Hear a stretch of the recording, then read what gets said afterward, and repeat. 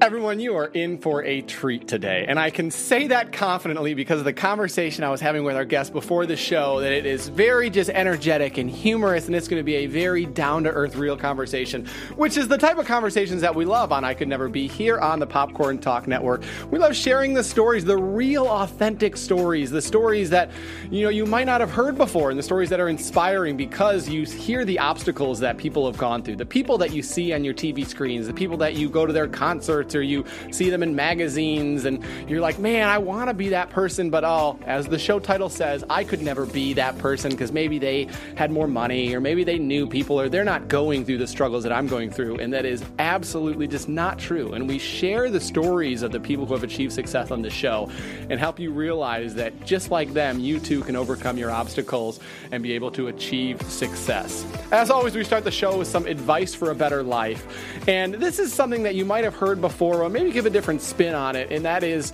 your only competition is the person that you were yesterday. And I know this message, you probably heard it before, your only competition is yourself, but I feel like it's just especially pertinent today because you log on to your phone and on Instagram and Twitter and Facebook, and you see so many people and you're like, man, I want to be like them. Oh man, I want to be able to, they're the reason that I'm not getting that job. They're the reason I didn't get this or that. But instead of looking at it as you lost it because of them, maybe look at it that the company or who else didn't choose you because they wanted a better you and someone that you can be tomorrow or someone that you can be in a week if you put your mind to it and work hard and be able to just, go after the things that you didn't think you could do. And if you actually put your mind to it and you work hard, then you can be that better you that they actually wanted to begin with, and then you will get those jobs, get those positions, be able to achieve the things that you never thought possible. And I know our guest today has done that several times, maybe achieved something that she didn't think was possible. So excited to talk with her. She just wrapped up the 4th and final season of Crazy Ex-Girlfriend, which phenomenal show. I know so many people are dedicated fans of that. We miss it already. It's only been a couple of weeks. Please welcome Gabrielle Ruiz. Hi, Michael. Thanks for having me. Thank you for having me. So are we waiting a minute or 2 minutes before we talk about the Texas-sized waffle maker and a lot of pride of Texas. That's where I'm from. To catch everyone up, we had this great warm-up chat of how Texas people have merch. Yeah. We have a lot of merchandise from there. We wear it proud and we wear it loud. Yeah, and I initially mentioned merch like, a keychain or obviously Texas belt buckle, and then it's like... Go bigger. No. Go bigger. What do we got? Go Texas. Tell the people what they can get from Texas. I have a Texas-shaped waffle maker. Why not? Well, first of all, waffles are delicious. Fact. That's an act. Yeah, it's a fact. And second of all, Texas is great. And so when you're eating it, it's also a game of where are you from? Because every time I explain where I'm originally from is Texas. I don't live there anymore, but I say South Texas, and just like what you said, you're like, oh, Houston. I'm like, no, keep going. Yeah. You're like, oh, San Antonio. No, keep going. Further. And so I can literally get the fork and be like, this is where I'm from. And I feel like you can actually say, since you're going south, getting warmer. Getting warmer. See where the butter's melting? That's where I'm from.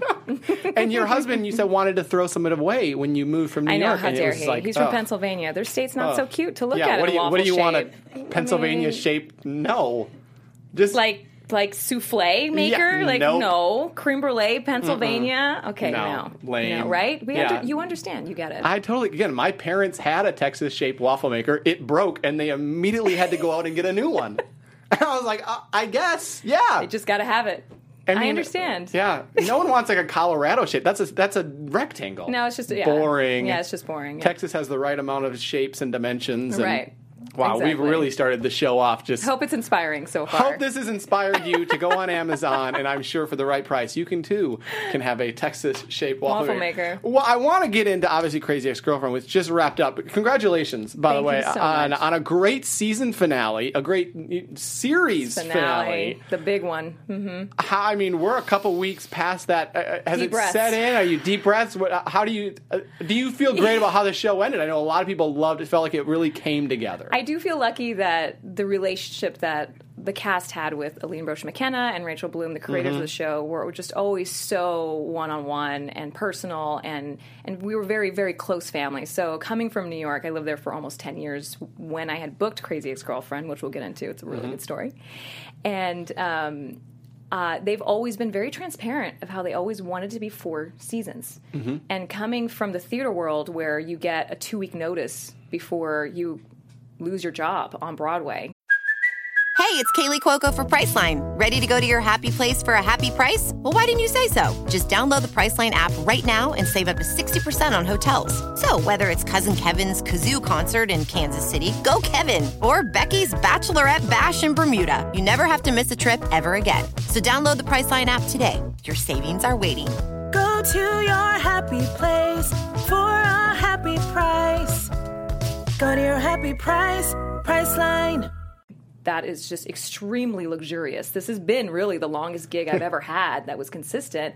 When we would break in between seasons, I knew that I had 6 months to search for other projects or also kind of just live. And so that was the beautiful shift in my life with Crazy Ex-Girlfriend. That not only was Valencia amazing and I got to do musical theater on TV because that's what I've originally done, but I also was able to kind of breathe a little bit. So it took a while to get there, but it was definitely worth all the blood, sweat, and tears. Yeah, and you mentioned like the musical theater, and I think I want to talk about that later on in the show of like you laid a foundation of being able to have the triple threat, being able to act, be able to dance, be able to sing, and a lot of people might not have invested the time into being able to do all those, and because of all that is why you got this. Well, and what's the stat where you're supposed to do 10,000 hours or something to be an expert? Yep.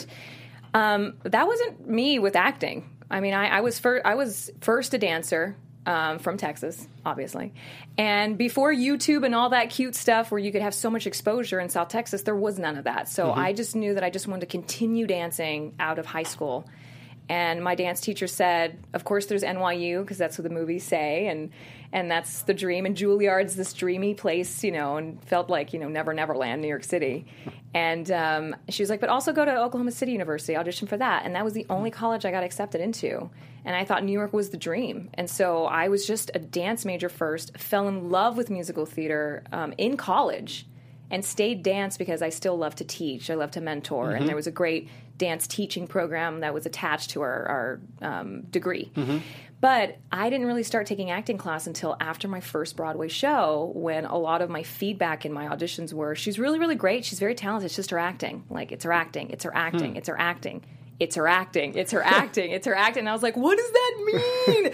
I'm memorizing lines. I'm saying it. I think I'm coming in prepared. At least I think it was prepared. And it was the third leg of that triple threat didn't really happen until like my mid-20s. And I think that's actually something that a guest a couple weeks ago that we had on talked about, and it was that people look. I said, what is the thing that you look at in Hollywood and entertainment that you think is that people see differently or people see wrongly? And she's like, that acting is easy. Because you think, how many people are sitting at home being like, I thought that too, and I was doing it. I can act. Oh, yeah, I can do that. And I'm sure, you were like, what am I doing wrong? Like, I'm doing it. Right. What else do you want? Right. And so, I mean, I think what solved it for me was to feel at least present, not again, like what you were saying in your moment before we started talking, was like to not just be a better you, but just learn how to be you and how to break that down and how to break that wall down to let people accept you in the room, and that's your job in the audition room, is to just do you the best and be as available to change and be as available to, and be prepared, prepare the lines and prepare the work. But you should go in the room to change and just be available, because they're just, when someone told me about auditioning, like when you walk in that room, like they're hoping you're the person. Wow. They're like, please, because the line is on. They're on the line too. Producers, directors, music directors, and whatnot. And you walk in and they're like, please be, so we can stop looking. And when I thought of it that way, I was like, okay, I got some control in this room. Like I felt like we were equals. And it just really kind of took a pressure off of me to just please like me, or please, I hope I'm perfect or whatnot. So I just actually got to be myself. And I was like, all right, let me know. Let me know if this is it. And if it's not, then hopefully it's for something else. I love that. Isn't that mind-blowing? That is mind-blowing. I know. Because it does take the pressure off. Because like you said, you go in there and you're like, I need to impress them. I need to impress them. I need to impress them. Like, and it's it's mentally exhausting before you even get in there and have to talk or have to act or dance or whatever. Creating all these assumptions that don't exist yet. Yeah. Mm-hmm.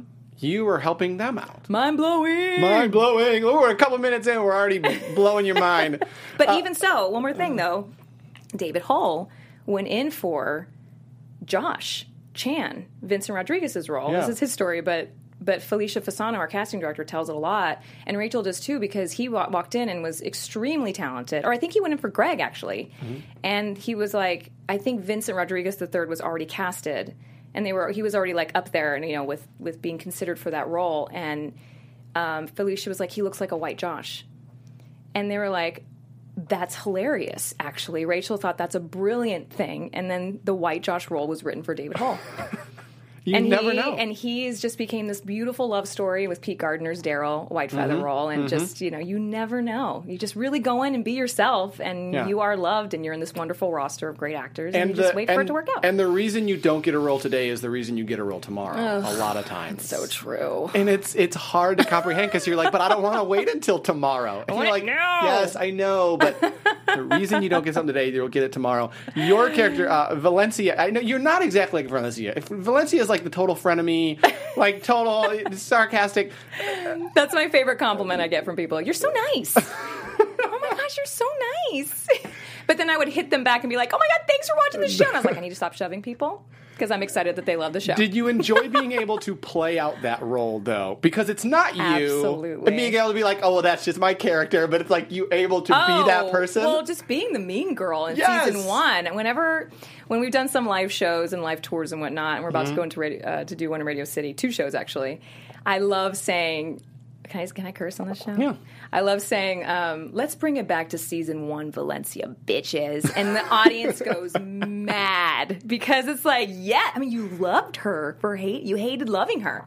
And I did too. And every time I would get an insult on Twitter, like, how dare she do that to Rebecca? I was like, thanks for watching. Thanks for loving the show. And it just, to be so, I feel like villains kind of get this rap for just being mean when they're just really honest.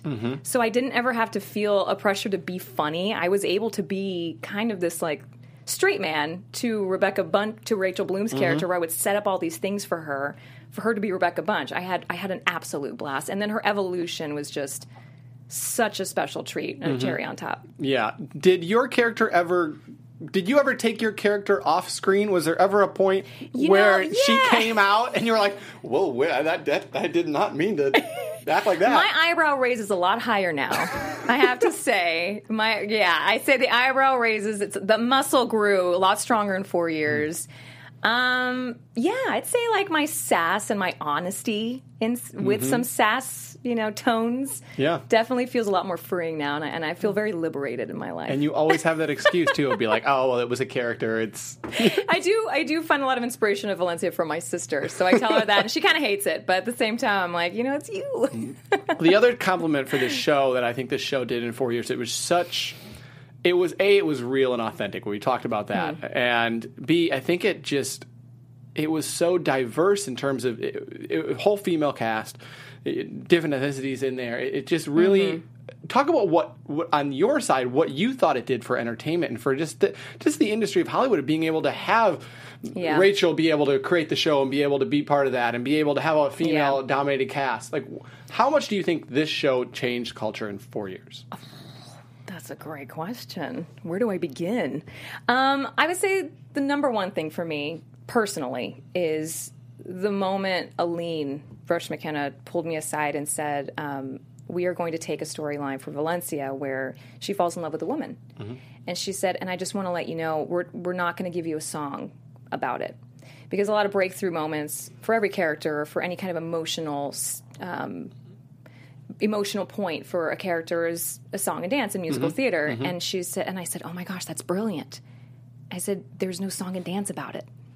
And and she's like, that's Valencia's character, where, because Aline said that she knows a woman, she knows a really good friend of her for many years that had children, was married, and then once the kids left the nest, they got a divorce, and then she just so happened to fall in love with a woman because she made her laugh. And they just have lived the rest of their lives together. And all her friends were like, so what's the change? Like, how did that happen? Did you always know? Was it this underlying story that you had hidden for all your life? And she's like, no, it just so happened to be a woman. I thought that story in that way hadn't been told. Valencia didn't have a coming out. Her parents were, and that story needs to be told too, but it just hadn't been, in my opinion. It was so beautiful to see that the person who was so extreme in her emotions and also didn't know what laughter was. This woman just made her life. This woman laughed and found her funny. And for Valencia, that's the mind-blowing moment. And then it just cuts to them happy in that episode. And I thought that was so brilliantly done and not done before. And I think you hit the nail on the head where in such... in so many moments in society, people want to analyze things and be like, "Oh, what was this? Why was it?" Right. And it's like, "What's the backstory?" Yeah, well, what? And then they're like, "Oh, let's majorly blow it." And it's like, no, it's life. Exactly. Just live. Just live. And some people felt, some fans tweeted back to us saying, "Thank you so much for telling my story in that way," where everyone was like, "Cool. Okay, so what are we going to have for dinner?" And just kind of moved on. And it was a relief and whatnot, but the actual metaphor of there was no song and dance about it, and what a pun for our show where Valencia didn't have to have this whole 3-episode arc about it. It just happened, and not to desensitize it at all or anything like that. Supporting any community out there that needs to be their story needs to be told, but I feel like that's also one as well. Yeah, sometimes so much entertainment, you overhype things. Yes. And then you're like, oh, well, come down from the hype. And you're like, no, it's life. Yes. Just live, because at the end of the day, when you get off Facebook or Instagram like that, you still have to live. Right. It's still your life. And my favorite day on Instagram is when I'm not. Yes. Right? That's when fantastic. when I put my phone, I've made my resolution this year was to actually not sleep. I think it was last year, just not sleep with my phone in the bedroom and actually put it away, to look around and just be silent and be still. Right? Yep. And that's what I felt with Valencia and Beth's story. That just, it was very still, and it was good. It was just good. Do you have one of those phone coffins? What? Do you know about these? No. These are a real thing. It's like a small Is it for little vampire box. Phones? This is a small little box because it's like you're putting your phone to sleep. Oh, yes. Someone tried talking me into that on Instagram, and I was like, it's a sock. Okay. You're making me spend money on a sock. I can just put it in the living room and walk away. 5, 6, 7, 8. This much self-control. I'm going to be okay. Do you have one? I'm sorry if I insulted you about your coffin sock. I'm still I know I'm addicted, which is the first step, right? I feel confident that I've admitted the first step. I haven't gone to step number 2, but... What is it, negotiation? Yeah, right? So, it's like I know it's the last thing I check before I go to bed. It's the first thing in the morning. But it's like... No, boo-boo. At least not in the morning. I know. Get one of those alarm clocks that glows up and sings a bird song, and then you will be so happy when you walk to your phone because you're ready to work. It's true. Trust me, it helps me with my auditions. Listen, with work, period. I'm going to do it. You look at that. You inspired me to do it. We'll see. Tweet me. Instagram a selfie at, whatever time you go to bed and say, my phone is in the living room. Good night, Gabrielle. And put it down. And I can't wait to see it. I will do that. I will definitely do that. You mentioned the song and dance numbers. Versus when obviously you have Broadway experience and you're on Broadway and you have so much time sometimes to learn things. That was not always the case on this show, where it's like a couple days you have to... How do you prepare for that, of going in and knowing that it's just, all right, here we got a couple of days, got to get this song number, got to get this dance number? I love it. I absolutely love it. I love the adrenaline. Oh, it's my rocket science. Like when I was in physics class and pre-cal in high school, I was like, why is everyone so excited in here? I just have to get through this class. But then when I learned, I was an understudy on Broadway 3 times. When my debut was in the Heights, and when I went on for the first time as a principal on Broadway, I had not learned second act yet. And I loved it. I just the adrenaline, be the hero, you're saving the show. And the dance captain who teaches you the show is talking to me on the sides of the stage, say, okay, this is what's happening next, blah, blah, blah. Don't let Rosie's leg fly over and kick your face because she's coming in at the 38 count and blah, blah, blah, blah. And I was just got it, done. So I love it. I'm sorry it's not a great story. No. Do you enjoy a challenging story. Do you enjoy the adrenaline of being on edge and knowing something could go wrong? Is that it's more being a team to make it happen. Batten down the hatches. Here we go, and especially from a live theater higher stake from television. And television, you can go back. You can, And so, and not retake, often. cut. Yeah, cut. Let's go back. But also, I learned while transitioning from musical theater, live theater, to television theater, that if a mistake happens, do go back, because sometimes they use the mistake take. Yes. Sometimes if you it's watch, better. I'm so good at yoga. There's this flip I do on a guy's shoulders, and my whole like costume is on my face. And if you, in the take, I get my hand and I fix it. Like I swipe the skirt down, and I was like, oh, it's because it's not musical. It's not live. I should have just like really like fallen on my face so they don't use the take. And I always say, because I used to be in TV news. I used to be local news, like reporter and anchor.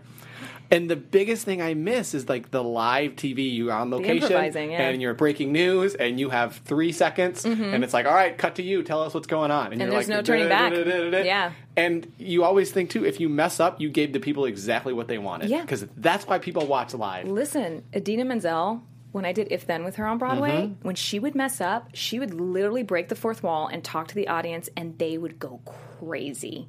And it was never like not classy. I mean, it was a very classy way. Right Sometimes there was one time when the house lights didn't go down, and there's this whole blackout moment where she's on a spot, and we, in the blackout, the entire cast runs from stage left to right all the way onto the stage, but the lights didn't go down in the house, so they saw us running.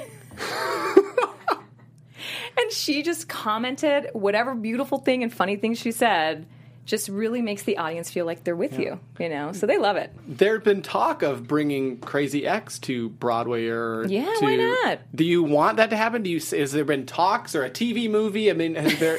What do you know that we can share with the fans? Could you imagine, like, Crazy Ex-Girlfriend in middle school? Like, all of us, how awesome that would be. All the hormones rushing. Yes. I mean, I'm not in charge. Yeah, I think that's a great idea. All right. I'd be down for it. I'm not going to do it, but I'll go watch the show. I'll do the red carpet. It's hard. Listen, musical theater is hard. I'm not like running back to 8 shows a week. Let me tell you. The moment I learned that there's free food in television sets, crafty. You can't make me go back, man. It's beautiful. To the bodegas and going to Dean and DeLuca and spend $30 for a sandwich that was made 5 days ago. Broadway played a huge role. Like you talked I'm grateful. I'm really grateful. I swear. I know. I absolutely. Broadway played a huge role in you getting this role. And I know, like, Lin-Manuel was kind of, helping you get this. And you talked about the crazy story. How did you talk about to the audience how you got this role? Sure. Always wanted to do Broadway. Loved it. My first big break was a chorus line out of college. I did the first national and then booked In the Heights a year after that, with a lot of auditions in between that were no's. And it was like West Side Story was happening and like a lot of great Broadway shows that I went in for and didn't get. And so In the Heights happened. And I mentioned that because that was like my honeymoon of New York. Like, I was on a Broadway show. I was dating a guy in the show. We would go and, like, have dinner in between. I was living on the Upper West Side, spending all my money, running late, taking cabs. I'm doing it. And after that was my first big slump in the city of, like, not booking. It's Her Acting was the theme. Went to acting class and then started learning how to save money. And I say all that because, you know, we can go into all those struggles, but I just remember always feeling like for new shows, I was a replacement. So there was a lot of fear that I had in me that what I was putting into my brain was I'm just B team. Like whenever I can be the replacement, I'm always first replacement. But people, just to be on Broadway is a big deal. It's an honor just to be on Broadway, Gabrielle. Yes. Get it together and grow up. Like, it's fine. But I was always afraid that I just was never a team or never thought of. So when the season of Hamilton was happening, On Your Feet was also coming to Broadway. Aladdin was already on Broadway. And Hamilton was a big deal, and it was all the same team. And I never was seen for Hamilton. We tried getting me in, but I just never was seen for it. There were a lot of workshops for On Your Feet that I was never asked to do, and I knew the whole creative team. And I was like, record scratch, how did that not happen? Yeah. What is Gabrielle not doing for people not to think of her? The Texas comes out all of a sudden. And then also Aladdin, like just those auditions. I went in for Jasmine many times. Courtney Reed, who originated the role, is the perfect person for it. And she's actually doing it in London right now. I mean, the woman is like Jasmine in real life and a saint and a wonderful person. So like well, I'm not competing with that. No way. Of course that makes sense. So when On Your Feet was happening, there was a moment when everyone in auditions and all the other auditions were like, Gabrielle, wait a minute. You're doing On Your Feet, right? I mean, you're doing it, right? You do salsa, you're under, you can sing, act, and dance, blah, blah. And I was like, I keep going in for it. And it was the first time where I just kind of was smiling about it and not letting it get to me, where I was like, I don't know why. Yeah, I wasn't resentful. Yeah. I didn't need to have to get like a glass of wine after. I wasn't depressed about it. And I just was like, I know my worth. I know that I guess it doesn't make sense to me why I'm not booking this job. And the whole team, I've worked with them in many other projects before, from the director to the choreographer to the music director. I didn't ever meet like the Estefans, but there was a final audition that they had me come in, and all the other women in the waiting room were 15 to 20 years older than me. And I texted my husband, and I was like, I have no idea why I'm here. They're really trying to make me they're really trying to put me in the show, and it's over. Wow. I was like, I shouldn't be here. And I just remember walking in, and like it was kind of like this, like putting this dream to sleep. It was time to say goodbye, and it was like kind of maybe the best audition I had, because I just really sang a great song. I made them all laugh, and I walked out and I knew it.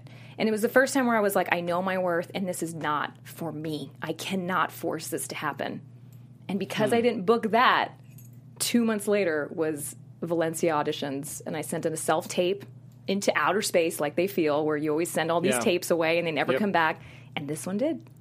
Wow. And so I always say it's like, because all the other girls were doing On Your Feet, all the other Latinas. So that worked out. Like that, I'm kidding. The stats. No. I was like, well, I mean, they're all booked. So they didn't go in for Valencia.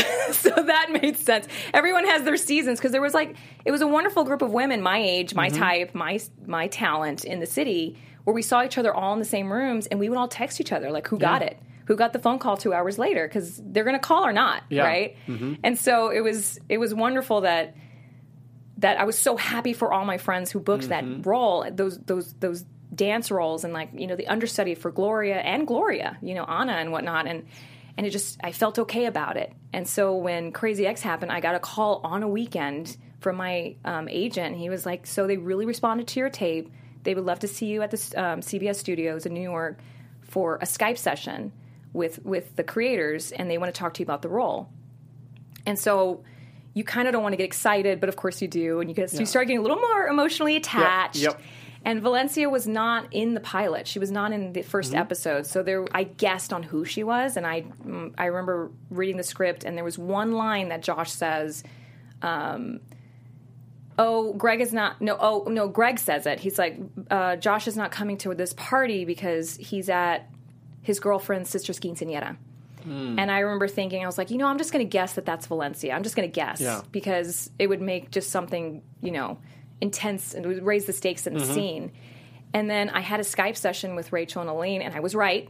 Thankfully, you always sometimes guess really wrong in auditions. Like, you really guess wrong, and you have to go for it. And sometimes you walk out of that room and you're like, well, I don't know what that was. That was a swing and a miss. Awful. This one finally worked out. I mean, out of like a million, the batting average that you feel you go through. And my favorite memory of that Skype session with Rachel and Aline, where I remember asking them, I was like, would you like me to sing again when I retape with your notes? And Rachel was like, oh, no, it's fine. I've been stalking you on YouTube. We get it. You can sing. And I was like, finally, all that shameless promoting, it's finally pulling through. Where I was so like type A specific about like, if I was kind of cracking a little bit or something, or the quality isn't good, yes, I'm not going to put it on YouTube. It's going to show up one day. Yes. And when people think I'm crazy about those things, like I'm like planning 10 years ahead. Yep. You should listen to me, man. You're laying the foundation, which is, again, it's like what we talked about. Be able to do all three things, be able to get this job. Did you think, obviously I'm sure you thought at the time, you're like, wow, I'm really glad I didn't get Broadway. Do you think about that every year or every time now? Every time now, maybe when something doesn't go your way, Absolutely. And you're like, oh, well, there's a reason. Oh, I had a wonderful pilot season this year. It was the first time I was able to really go out for new projects on television, and I was super close to one thing twice. And at the very last minute, it went another way.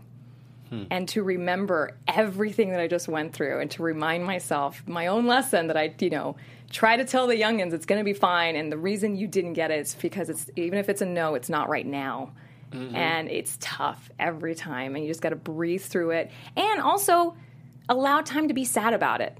Because if you try to resist it, it will persist. The anger, which turns into resentment, which can turn into, you keeping yourself from other people, and then Instagram, forget about it. I mean, at least that wasn't there when I started theater and started this career. I mean, it's vicious to yourself, to your own soul. And when you wake up in the morning and that's all you're doing is comparing yourself to people. And I absolutely have to remind myself the same lesson over and over. It can drive you mad. It literally can drive you mad. But the people you surround yourself with, the other, activities and hobbies that are not industry related, to just have a healthy lifestyle, I believe, is just really, really key to stay sane in the insanity.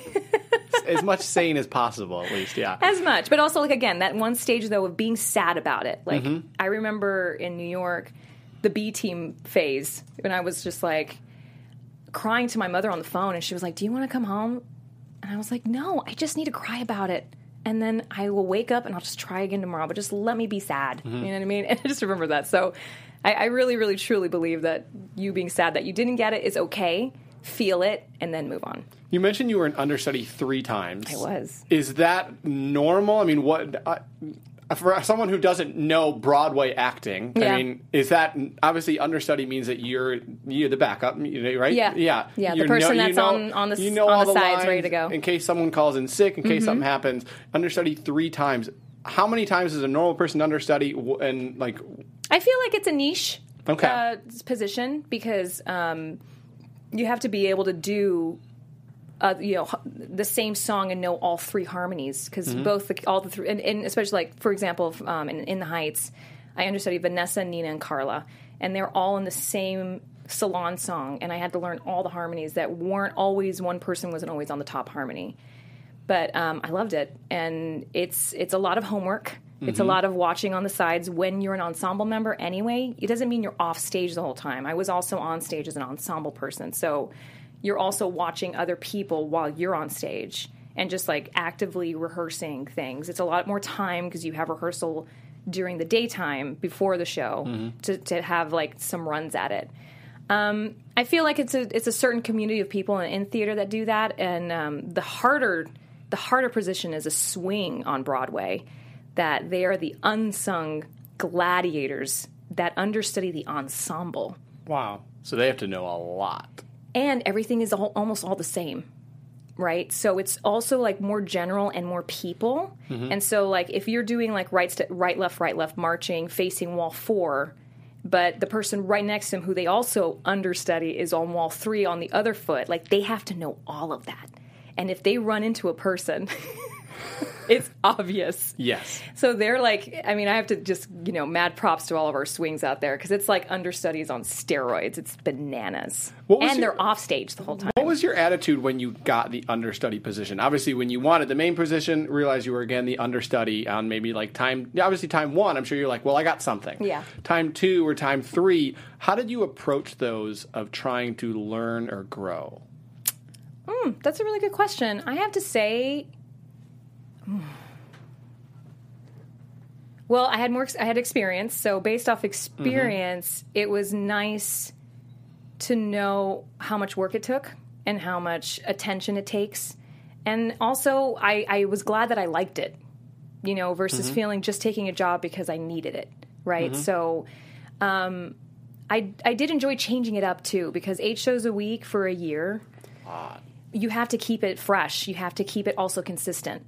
You have to keep it interesting for the audience, and then the audience might not laugh one day, so you have to stay active. And I when I did a chorus line, I was a principal on that show, and I started making false adrenaline things to me, freaking myself out, I'm not going to know my lyrics, or I'm going to forget, and it was all false. I just remember thinking that, I'm just kind of bored maybe, right? So I need something to, I'm making my own drama. So being an understudy, there's always drama. And again, like the hero feeling of being able to save the show last minute, or someone is like, I did enjoy taking that position to just be that one insert to keep the show running forward. And also understudying the legends that I was able to like follow off stage as well and ask them questions about their track and see the characters that they developed. One of my favorite moments, though, when you go on the first time as a principal from the understudy position, I make sure that the show is it's a very humbling thing. Like, you got to make sure the principal's shows feel the same. Mm-hmm. Like, you can't give him like this really different character or a really big different line or a different like sidestep. You can't make it bigger and stuff because they're like, whoa, like this is not my show. And you know, as a team member, you don't want to distract them. Mm-hmm. So I make sure to like, it was always an honor to do that for them, to make their show wonderful and the same so they can do their show.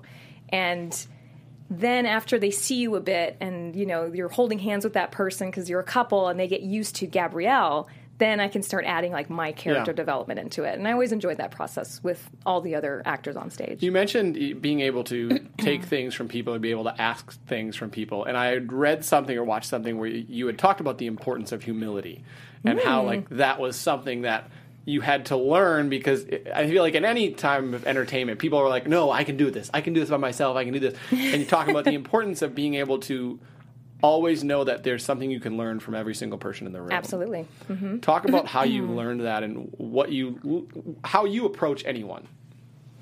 Like on the street? Yeah, well, no, sorry. When did you I'm humble on the street, too, if you ever run into me. How did you learn the importance of humility, and talk about how you even just use that in life of knowing that, hey, I can learn something from anyone? Sure. I just, especially like from a performer's point of view, is what I can give you today is all that I can. It might not be tomorrow. It might not be yesterday's, especially like live performing.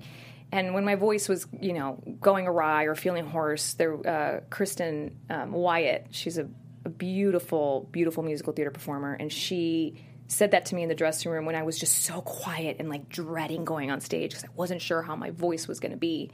And she was like, what you can perform today is all you can give.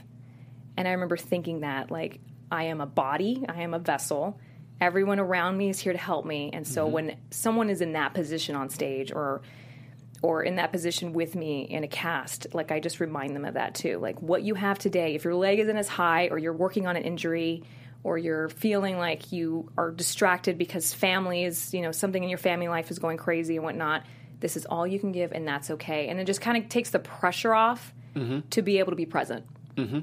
And that was a big lesson for me, that I try to, like, to humble myself, to also, like, remember that fans or the audience or the viewers and the directors and everyone is really wanting just you to feel good about what you're doing. And that's okay. Absolutely.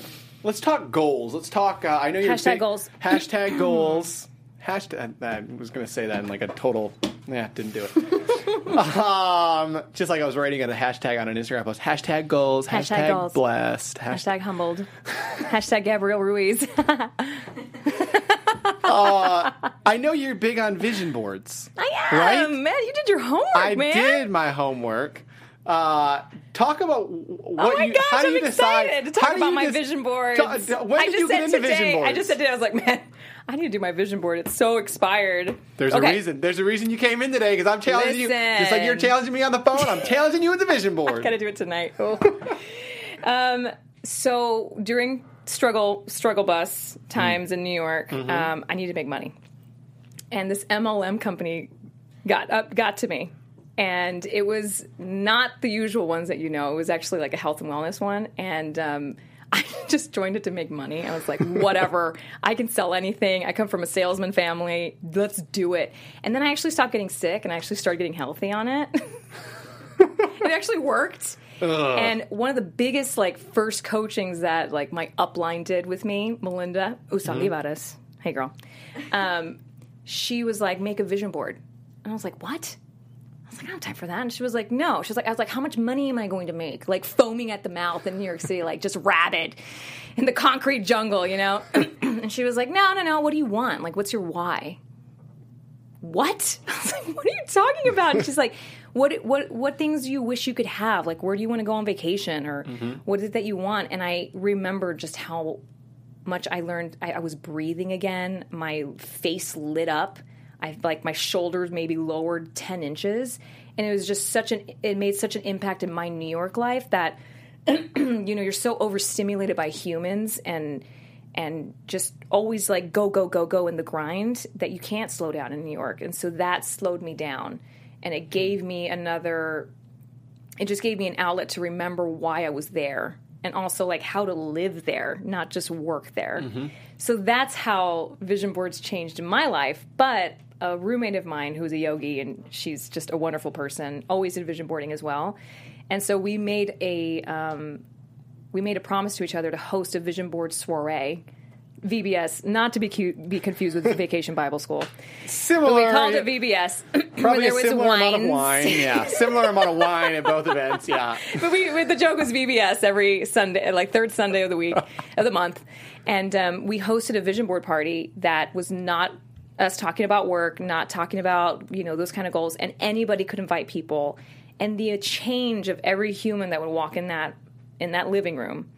To the point when they entered to when they exited, you were meeting people on the account of their dreams versus on the account of work, on the account of goals, on the account of struggles and what they don't have. And you got to see people, and someone was like, I'm looking for an elephant. And you would meet someone because you found that elephant for them. And it was just so amazing.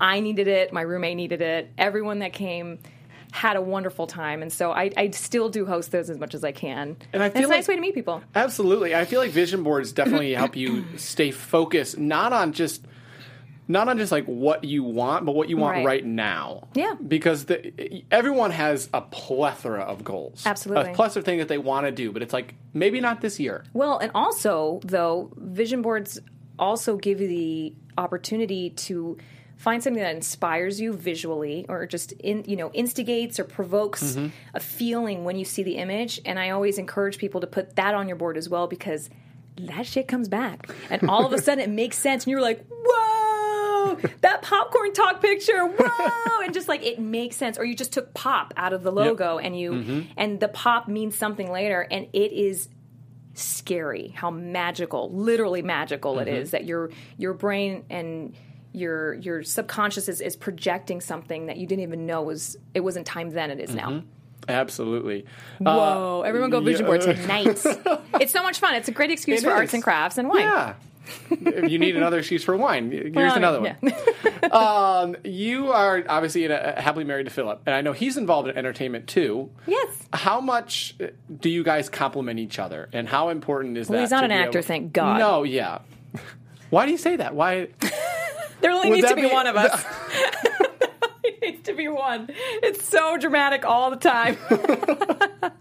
No, I'm sorry. What was your question? How totally hijacked that one. How do you complement each other? And did you find that it was? I know some people in entertainment don't like to be with someone who is not in entertainment. If that made sense, they'd like to be with someone not in entertainment.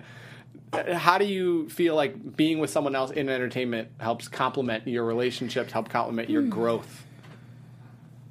Well, he's a lighting designer, not an actor. And we met on Match.com, and our 3 non-negotiables matched, and none of them had to do with work. What are you mind if I ask the non-negotiables? Sure. What are those 3 non-negotiables? Well, I discovered I grew up Christian and loved it. That was a big part of my life. I walked away from it in my 20s, and then I rediscovered that it was a big part of me, that more than I knew. I didn't really choose it. I feel like that was just my connection to something bigger. And the other guys that I dated, they were the ones that had the problem with it. And you think like the Bible beater people like me, that we're considered to be like, you have to be Christian or whatever. Yeah. And I was like, I'll compromise. It's fine. You can be spiritual, whatever you want. And they were the ones like, I can't do that for you. And I was like, oh, like this is like a big part of my life that I need to find someone to like yoke myself with, to be able to go in the same path, to like raise, a life with and a family, hopefully. So that was a big one. I put that first. And then, the other ones are just like we just, everything that we talked about that were non-negotiables, like, we just were like, yeah, me too. Cool. Yeah. And, like, we didn't live together until we got married, which was my favorite one to tell people because they're like, oh, really? So Well, right. yeah. You know, you should, like, try that out. And I was like, listen. I'm a bachelorette, and I like my color for home. I like my blue walls and my pink flowers and my red couch and my yellow kitchen and my green bathroom. It looks like a spa. Wow, total rainbow. Lots of colors. I'm a very colorful person. Philip had, like, black plates, black bar, gray walls, black entertainment center. Like, we were so opposite. And, like, that was, like, a big choice to make a compromise to live together, and we didn't want to make that compromise until we got married. And I was like, and also, honestly, the 50% divorce rate, come on now. Like, don't even try. Don't even try to think I don't have a chance. Like, my chances are just as bad as yours, dude. Like, or just as good. There you like, glass don't is half put full. that on me. So I just remember that. That was one of our non-negotiables, and I don't remember the So third who one. won with the wall color and the... is it colorful in your place, or is it all black? You know, I do like, what's that, the Magnolia Home People in Texas? What's that TV show? Is it the twins? Is that what you're talking about? No. Oh, Joanne Gaines? Yes, Chip and the Joanne? Gaines were like all gray tones. No shiplap. I think it's a little extra. But we like the browns and the grays. And we decided, Philip kept sending me photos like, well, what about this photo? What do you like in this living room and not? And I was like, listen, like, too many text messages, A. But B, he was the one that pitched, let's make a vision board. What? That's when you so know. Impressed. It's still up, and it really helps us like create a home that we both liked, and we talked about why and why not. And so when we go and look for things, it works out. That's awesome. It's a lot of gray. It's a lot of gray. A lot of white. A lot of Gaines in there. What drives you now? I mean, obviously we just wrapped up. Me now. We just wrapped up Crazy X, and moving on to a new thing. What drives you? And obviously you're in a relationship. What drives you moving forward, professionally, personally, like in everything that you want to achieve? You're like, this is why. I'm definitely in the chapter of my life where we're about to start trying to make a family. And this pilot season, like, I remember getting up really early, and we have a condo right now, and with Crazy Ex-Girlfriend, it was, again, like, it was such a great, like, a nice wind in the sails for 4 years of, like, being able to, like, really get on our feet financially and invest and save money. So we bought a condo in L.A. We moved from New York, and the goal now, my publicist knows this too, I was like, next is the house. Ooh. Like, I want my own four walls. So, like, the domestic part, from being so career-driven from both of us, Philip moved here because I booked Crazy Ex-Girlfriend and we were getting married. I was ready to be bi-coastal. And he was like, no, I don't understand what that means. I'm going with you. And nobody had ever done that for me, ever. And so the domestic part of our lives that we both love to be and to become is now we're in that phase now. So there were some mornings in pilot season where you're going in for like 4 things, and there's piles of clothes in the living room, and you're just doing like you're trying to memorize and just be as present as possible. And my dog Leela was like dragging out of her crate, and I was like, "Come on, Leela, we gotta get a house. Let's get to Let's going. go, girl. I gotta be on time because we gotta get the house." So we gotta get that house is the phrase right now. Yeah. Well, I love how it's too, like, the definition of success, I'm sure, changes in various stages of life, too, Yes. where that's success right now. Being in a happy family, being in a place of your own. Right.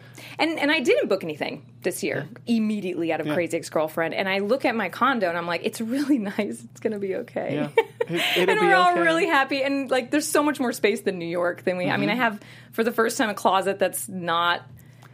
fits 10 clothes in there. You know what I mean? Like, I cannot, Yep. I look back on that itty bitty little closet in New York. It's like, I can't believe I had 4 seasons in there. And now I have not enough room for all my shoes and my purses. Yeah. Come on. Yeah, that is a difference. Come on, big difference between LA and New York. Perspective. Yeah, it was like, what you can get a condo here versus there, it's all apartments. And Oh, yeah. Yeah. Oh, so we got the puppy, which has been nice. Nice. And we have the condo. It's ours. But to be able to, like, rent that place out and to get a house, that is the goal that we would love to hit at some point. But the family is, we're in the market. You're in the market. That's great. Looking back, the final question that I love asking people is in 50, 75 years, 100 years, whatever, and people look back on your life and your career, and they're like, man, she was in this, and they're like, oh, and someone's like, who? And they're like, oh, they were blank. How do you want people to remember you professionally and personally? Someone describes you in 50, 75 years. What do you want them to say? Oh my goodness, with pressure. I guess wonderful.